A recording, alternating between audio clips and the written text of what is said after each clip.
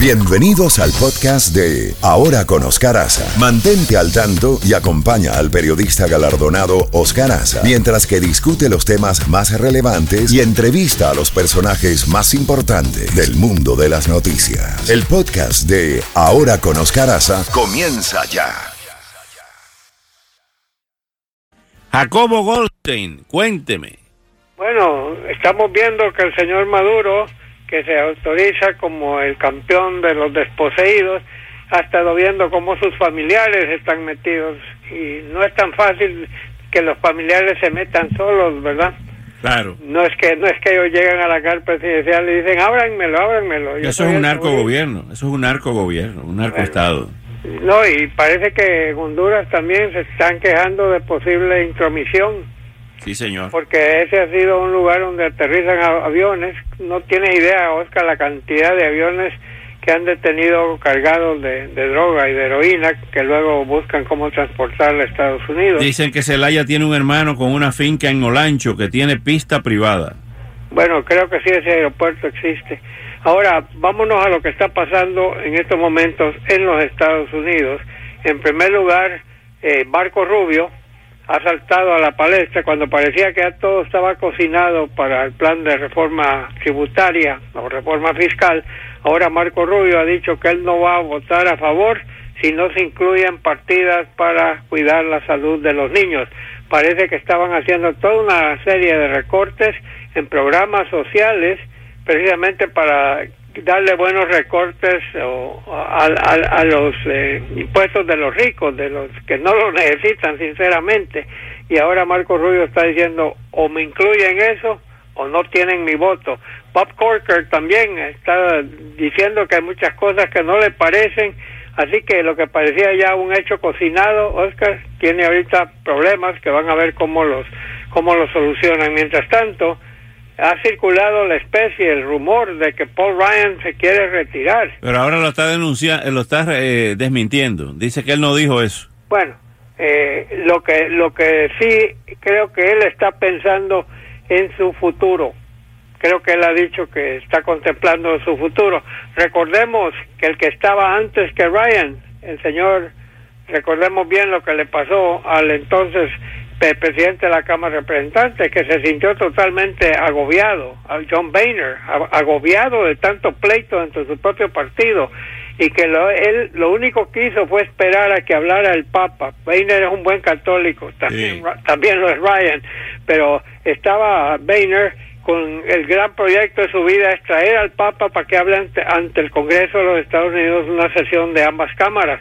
Logró su cometido y al día siguiente anunció que renunciaba. Estaba llorando cuando el Papa estaba hablando. Seguro. Y renunció, dijo ya, basta, yo no aguanto. Es que el Partido Republicano, Oscar, está en un pleito continuo entre sus diferentes corrientes.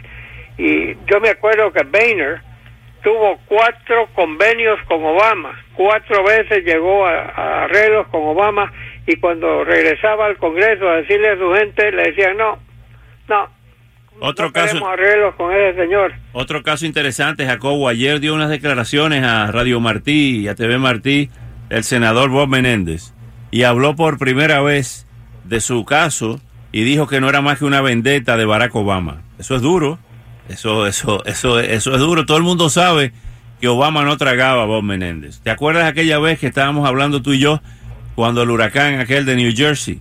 Sí. Que Obama en el helicóptero, había 2 helicópteros, el helicóptero número 1, donde iba el presidente, subió a Chris Christie, gobernador republicano, y no subió al senador del estado en ese helicóptero, Bob Menéndez, y dejó que se fuera en el segundo helicóptero, ¿te acuerdas? Sí, eso, como dicen, un descaro, ¿no? Sí, señor. Bueno, sea como sea, yo creo que Bob Menéndez ha sido un buen senador. Creo que ha hecho una buena tarea. Creo que fue presidente de la Comisión de Relaciones Exteriores. Sí, señor. En un tiempo. Creo que ha hecho una buena... Ahora, este problema que existe, y tú lo conoces mejor que nadie, ¿no? Sí. Por el doctor Melgen, sí. Melgen, y el caso eso. Y me parece que lo que hubo, el jurado no pudo ponerse de acuerdo. Y según dijo alguien del jurado, cuando se suspendió, cuando el juez dijo, bueno, basta aquí... uno de los que salió hablando fue una señora. Alguien dijo que había más gente a favor de que Menéndez era inocente que los que que era culpable. Sí. Ahora, el gobierno todavía puede reiniciar el caso. Pero no ha costado, tuvo 5 años buscándole ahí. Obama se empecinó con eso, tanto en el caso de New Jersey como en el del doctor Melgen, y evidentemente al doctor Melgen le han hecho un daño tremendo aquí con el tema del Medicare y todo eso. Y en el de New Jersey era más difícil porque era un quid pro quo. Y el quid pro quo es muy difícil probarlo a menos que una de las dos partes hable y acuse al otro. Sí, yo Ese sé, no fue el caso. Yo sé. Bueno, mientras tanto Menéndez sigue siendo senador, ¿no? Sí, sigue. No ha perdido los escaños. No, él no va a la reelección en el 2018. Ya anunció que no va. Él no va bueno, hasta donde yo tengo entendido. Bueno. Siempre puede cambiar, ¿verdad? Sí. Pero es correcto, siempre puede cambiar. Pero repito, como senador y era congresista antes de ser senador. Yo le cubrí toda esa carrera. Comenzó como miembro de la Junta Escolar de Union City.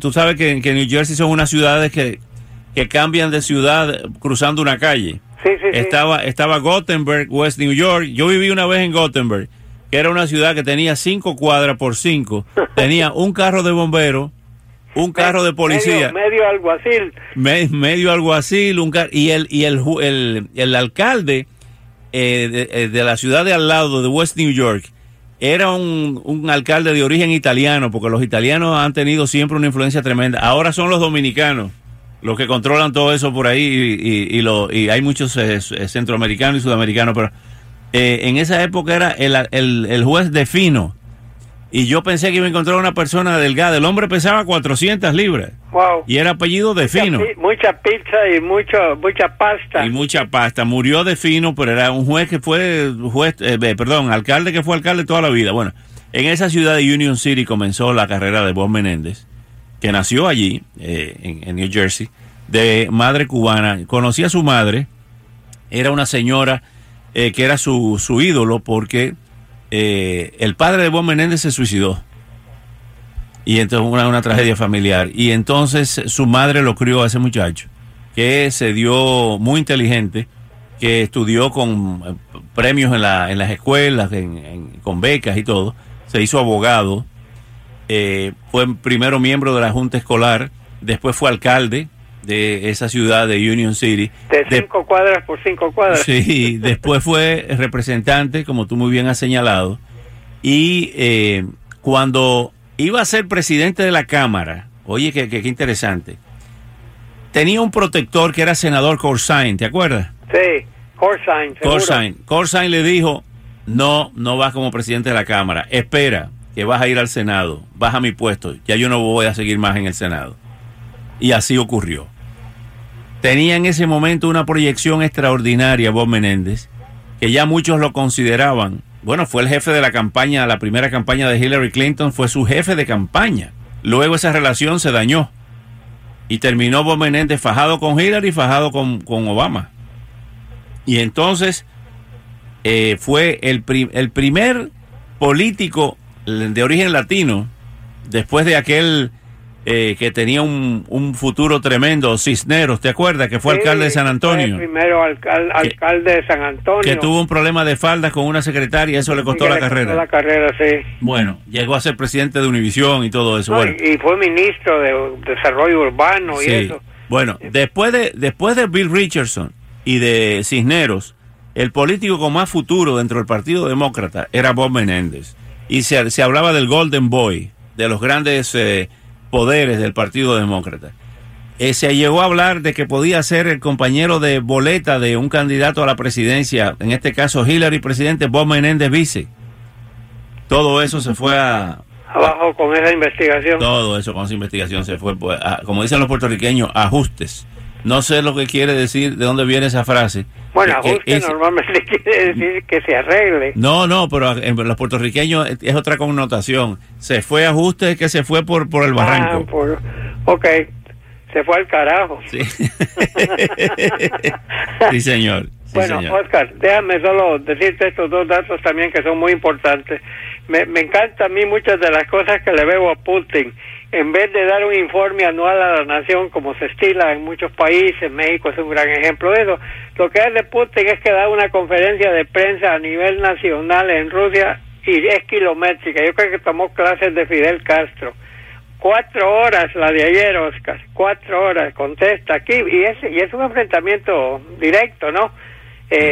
Y entonces, en esa, él alabó a Donald Trump, dijo que Donald Trump ha hecho una buena tarea como presidente, que lo que pasa es que lo tienen acosado con esa acusación, negó una vez más que su gobierno haya tenido que ver con la elección americana, dijo que esa era una casa de espías o no sé qué. Y ¿qué hizo Trump? Lo llamó de regreso para darle las gracias por esa intervención, alabándolo, por decirlo así. Y por otra parte, hoy está yendo al Congreso, a las Naciones Unidas, Rex Tillerson, el secretario de Estado. Oscar, ¿cuántas veces puedes tú decir una cosa y que tu jefe te lo contradiga inmediatamente? Sí, señor. Sí, ahora, señor. Tillerson en varias ocasiones se ha referido a un diálogo con Corea del Norte. Recientemente dijo que él, Estados Unidos está a favor de un diálogo con Corea del Norte sin precondiciones, y la única cosa que podría derribar esa plática sería si Corea del Norte hace pruebas de misiles o pruebas nucleares mientras esas pláticas prosigan. Ya la Casa Blanca ya le dio vuelta a eso, ya. Entonces, me pregunto yo, ¿hasta cuántas? Mira lo que pasó con Jeff Sessions. ¿Qué es lo que no le dijo Donald Trump al secretario de Justicia? ¿Qué es lo que no le dijo? Jacobo, hablando, antes que se nos vaya el tiempo, antes que llegue Gatillo Time, otro lugar donde la cosa está caliente es en el Perú. Habló anoche a la Nación el presidente Pedro Pablo Kuczynski.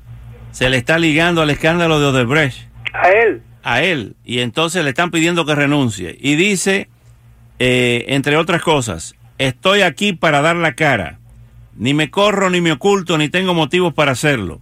Estoy aquí porque ustedes merecen una explicación y yo tengo la obligación de dárselas.